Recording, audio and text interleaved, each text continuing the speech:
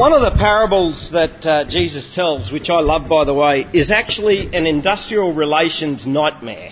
And if there's one thing that I've learnt from working in a couple of different mid-sized workplaces, the one thing that staff hate more than anything else is the thought that somebody else might be getting a little bit more than what they deserve.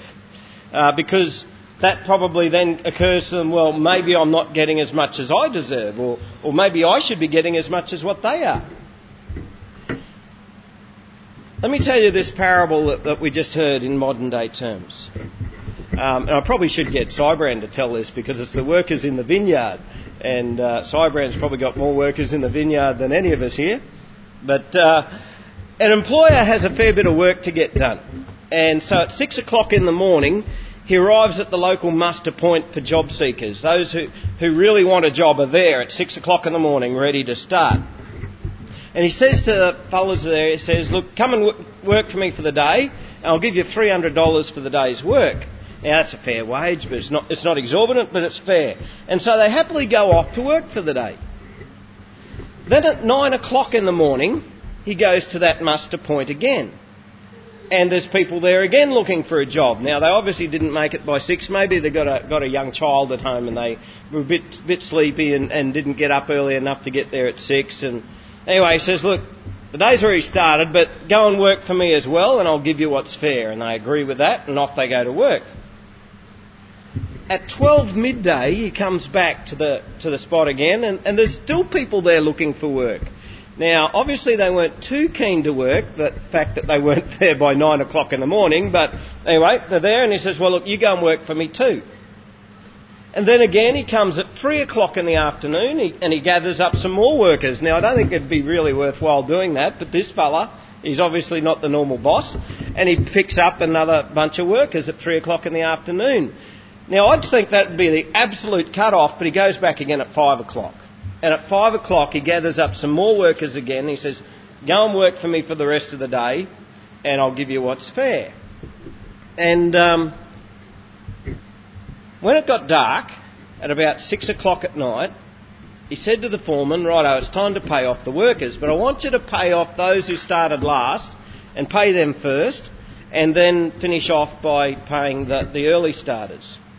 So when the workers who started at 5 o'clock in the afternoon came for their pay, they were sort of probably thinking that they'd get enough that they'd just be able to get a bit of fast food at BP on the way home just for their tea. But they handed them a $300 cheque. They'd only been working for an hour and he gave them $300. And so those who had been there a bit longer were starting to do the maths in their head. $300 an hour, we're going to actually get pretty good pay here. But, of course, they all got paid $300. When it came time for those who had put in the full 12-hour day to get paid, they were shocked. Actually, they were appalled because they only got $300. And they said to their boss, hey, look, this just isn't fair. We've been here all day slaving through the heat of the day for 12 hours and we get $300, whereas these other clowns, they turn up at 5 o'clock in the afternoon. They obviously didn't want to work. They've sat at home watching the telly with their feet up in the air, with the air cooler on all day during the heat, and then pop out for an hour in the cool of the afternoon, and you give them the same as what you give us. That's just not fair. And the boss says, friend, I have done you no wrong. Did you not agree to work for me for $300 for the day? Now take what belongs to you and go. I choose to give this last worker as I gave to you. Am I not allowed to do what I choose with what belongs to me, or do you begrudge me my generosity? Now, who here can understand the feeling of being a bit put out there? I can understand that. You see, the principle in the world is fairness in equity. But that's not the kingdom of heaven. That's not the principle of the kingdom of heaven. The principle of the kingdom of heaven is grace and generosity. Now, that story of Jesus isn't telling us that we have to go and do that in our business practices. What he's telling us is he's telling us what God is like with us. The principle of the kingdom of heaven is grace and generosity. It's extravagant generosity. It's generosity from the master to the undeserving. You see, those clowns that started at 5 o'clock in the afternoon, they didn't deserve a full day's wage. But the master was extravagantly generous. And the punchline that Jesus gave is, so the last will be first and the first last. Unfortunately, whoever made the decision on where to put chapter and verse numbers in our Bibles sometimes do us a bit of a disservice because we tend to then chop it up into little bits and pieces. But you see, chapter 20 that we just read today continues on from chapter 19. Jesus has been talking about rich versus poor and how the first will be last. And last time I preached, I told you how in the worldview, that their worldview was that the rich were blessed by God. And therefore the rich, if they're getting blessed by God, they must be the better people, and therefore they'll be blessed in the afterlife as well. But Jesus turned all that on its head when he said to his disciples who had left everything to follow him, his disciples who now had nothing in an earthly sense, he said, "Truly I say to you, in the new world, when the Son of Man will sit on his glorious throne, you who have followed me will also sit on 12 thrones, judging the 12 tribes of Israel. And everyone who has left houses, or brothers, or sisters, or father, or mother, or children, or lands for my name's sake will receive 100-fold and will inherit eternal life. But many who are first will be last, and the last first." Right? He was saying to his disciples, in a financial sense, you mightn't have much in this life, but you're going to be rewarded in the kingdom of heaven. And then he goes on from that point to tell the story about this generous boss. He says, "For the kingdom of heaven is like the master of house who went out early in the morning to hire labourers for his vineyard." And then he tells the story, and then he finishes it off by saying again, the last will be first and the first last. So what's he talking about? It's an engaging story. It gets your attention and gets your mind racing thinking about it, doesn't it? About these workers all getting paid at different amounts. But what's it really about? Well, firstly, I believe he's talking about the Jewish-Gentile thing, and I've mentioned this a few weeks ago. Each of the Gospels have their own specific flavour, and Matthew is a thoroughly Jewish Gospel. Something we need to know and understand is the Jews are God's chosen people. The Jews are the chosen people of God. They have been the long-term God followers. But when Jesus Christ came into their midst, they largely rejected him. But Christ didn't only come to save the Jews. We heard in today's reading, Jesus came to give his life as a ransom for many, Jews and Gentiles. And we find this coming through in the Gospel of Matthew over and over and over again. Jesus isn't just for the Jews. Jesus is for the Gentiles as well. That's us. And in this regard, we who are Gentiles are latecomers to the covenant of God. We're probably like those who have turned up at 3 o'clock in the afternoon or 5 o'clock in the afternoon. Because of the genetics that we carry, because of our history that we carry, because those things are not Jewish, we are not the chosen people. We do not have a birthright to be known as children of God. But in Jesus Christ, he turns all of that on its head. Jesus Christ, who is a ransom for many, who gave his life. In Christ, those who are last, us, the Gentiles, become first. If we believe and trust in Christ. He chooses the unchosen. He cleanses the unclean. He purifies the profane. God is extravagant in his grace as he wills. Now, maybe there might be a few Jews in the world who thinks that's unfair. You have no right to be worshipping our God. You know, what's this Jesus business? Do you know what? God says, Do I not have a right to dish out my grace how I choose?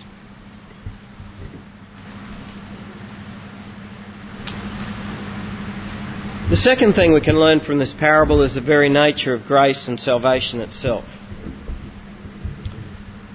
One day I explained to somebody about salvation, about our need for salvation, about the grace of God, about how if we got what we deserved, well, we'd get death because that's what we deserve. But how by the grace of God in Jesus Christ, we are forgiven and we receive life. And when I finished explaining about salvation to this person, well, actually, as I was doing it, I could see the offence start to build on their face. And they said to me, when I'd finished, they said, "Are you telling me that if somebody was a murderer and a rapist and abuser of children, and then on their deathbed they turned to God, that they'd be forgiven and get to heaven? While a sweet little old lady who didn't believe in God but used to volunteer on all of the different organisations all over the place and just did good deeds her whole life, because she didn't believe to God she'd go to hell. Are you telling me that that's what it means?" And I sort of quickly ticked things over in my mind. I thought, I've explained that pretty effectively, really. Yeah, that's what it means. And you could just see the offence just overtake them. Well, that's just not fair. And if that's what Christianity is about, well, I don't want to have anything to do with it. Friends, fairness doesn't have anything to do with it. If I got what I deserved, I'd go to hell. But by the magnificent grace of God, I am saved from death to life. And that's your story too. Now, I was fortunate in that I was brought up in a Christian family. Like these kids are fortunate to be brought up in a Christian family. And for me, I can't put my finger on a time where I can't say I didn't know God. And so very early in my life, I was saved. So in this story, I might be considered one of those who were there at 6 o'clock in the morning to start work. But that's irrelevant. The gift of salvation is that I am saved. And I have no right to be upset with somebody who late in life comes to faith in the Lord. I'm no more deserving than someone who has been an absolute rotter for 80 years and then repent and receive Jesus Christ as their Lord and Saviour. It's got nothing to do with what I deserve. It's got nothing to do with what they deserve. And it's got everything to do with the amazing grace and forgiveness of God. I think it's Angus Buchan who says, "Good people don't get to heaven. Saved people get to heaven." I think it's important for us to learn that. Good people don't get to heaven. Saved people get to heaven, because we can never be good enough. There was only one who was good enough, and that's Jesus Christ. The world killed him. The first will be last, and the last will be first. And often those who feel that they are a good person will never come to Christ because they're full of self-righteousness. And you try and tell them they need to be forgiven of their sins and they'll get all indignant and take offence. Well, that is the offence of the gospel. That is the stumbling block. I have to realise I can't make it without Christ. And that's what makes the extravagant grace of God so wonderful and so amazing.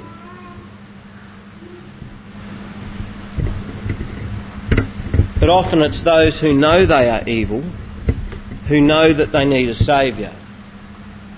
And so they fall on their knees in repentance. And so the last shall be first and the first last.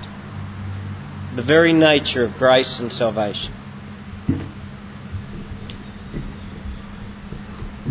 The third thing we learn today is about taking on the nature of a servant.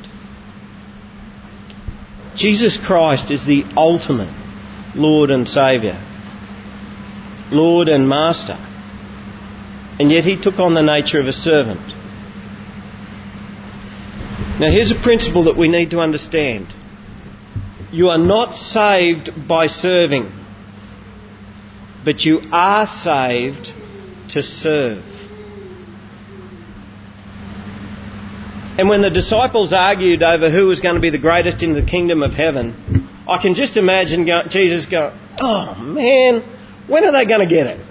I can just imagine that. He says, "You know that the rulers of the Gentiles lord it over them, and their great ones exercise authority over them." All right, he's actually talking about Roman rule. The Romans ruled them with an iron fist. The Roman Empire had power, and they used it. And there was a hierarchy of power. Of course, the pinnacle was the Roman Emperor, who was almost seen as a god. But their rulers exercised great authority over them. Those who are high up the tree have power.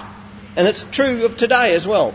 Those who are high up the tree have power, and they pull others down under submission to them by using it. That's how it worked for the Gentiles in Jesus' day, and that's how it works in the world today. Now, in the world, the powerful might lord it over the weak. The rich might lord it over the poor. The educated might lord it over the uneducated. But in the church, Jesus said, "It shall not be so among you." If you want to be great in God's eyes, be a servant. If you want to be first in the kingdom of heaven, be a slave. And that's what the kids' illustration was about this morning. Don't put yourself first, hoping to get the best lolly. Be the servant to others. Put others first. Think of others first.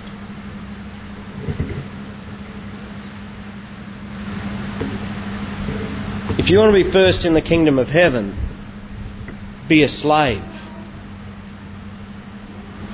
Let me tell you, one of the greatest destroyers of churches is self-seeking of power by its members. Now, I might be a leader in this church, but if I'm not a servant leader, I'm not a godly leader.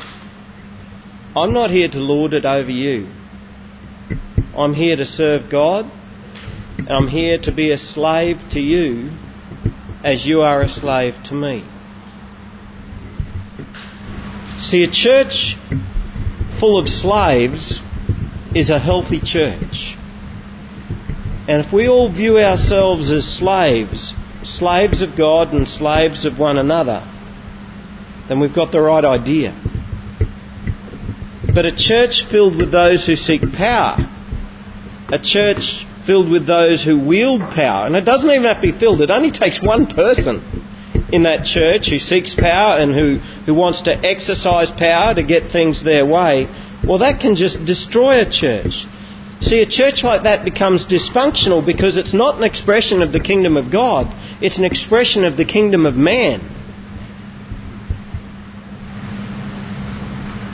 Now, you've all heard the saying, too many chiefs and not enough Indians? You've heard that? Well, it should not be like that in the church. Some churches are like that, where people want to make the decisions and everybody else has to obey. Where some do want to lord it over the others, but in the Christian church, Jesus says, you shall not be like that. You see, because in the Christian church, chiefs are Indians. In the Christian church, the greatest is the servant, the slave, the poor, the uneducated, the unappreciated. The one who cleans the toilet is just as important as the one who preaches the sermon. And often it's one and the same person. In fact, I don't know if you've ever heard of Flush Ministries or the Royal Flush. The last thing Robin and I do each time we leave church is we go to the toilets and check that they're clean and press the buttons. We've been doing that for years. And it's amazing the number of little parcels that we find there. Jesus Christ came to serve. We too are to serve. But let me clarify this. Some of us are happy to serve but we are not so happy to be servants. Do you know what I mean? Do you know the difference between serving and being a servant? Some of us are happy to do stuff as long as it's what we enjoy. But a servant is someone who counts his rights as nothing. A servant is someone who serves others first, who always puts others first and themselves last. Now, Christ wants us to be servants. One is about what you do, that's serving. One is about what you are, and that is a servant. And Christ wants us to be servants who serve, always putting others first. So the last will be first, and the first last. I love worshipping with you guys. Because I really get the feeling today, I've actually, and even as I was writing this message, I thought I've got to give the message because this is what it's about. But I feel as if I've been preaching to the proverbial choir. I don't feel that people here try to lord it over one another. If you have the feeling, please come and tell me later on, because if that ever happens, we need to change that. But it's good for us to be reminded of the extravagant grace of God. It's good for us to remember that we are recipients of it. It's good for us to be reminded that not one of us is greater than the other. It's good to be reminded about how God loves us and therefore how we should love. It's good to be reminded that Christ was a servant and we too should be a servant.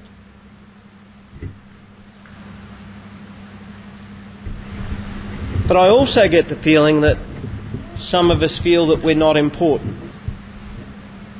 We feel insignificant. And you know what? That's okay. The world would tell you, don't feel like that. Don't feel insignificant. Don't undervalue yourself. But you know what? Christ says, count yourself as nothing. It's okay to feel insignificant. Be a servant. If you want to be great in the kingdom of God, be the servant that you are. Those who run the show are not the great. Those who are servants of God and servants to others, they're the ones who are great. So if you feel that you're insignificant, I'm here to tell you that that's okay. Don't seek to be great because you already are. There is significance in insignificance. See, everything that you and I do on this world is for an audience of one. You don't have to be noticed by men. You don't have to do it for self-gratification. Be a servant for the one who knows everything. Be a servant for the one who knows you intimately, the Lord Jesus Christ, who was himself a servant, but is now exalted to the highest place.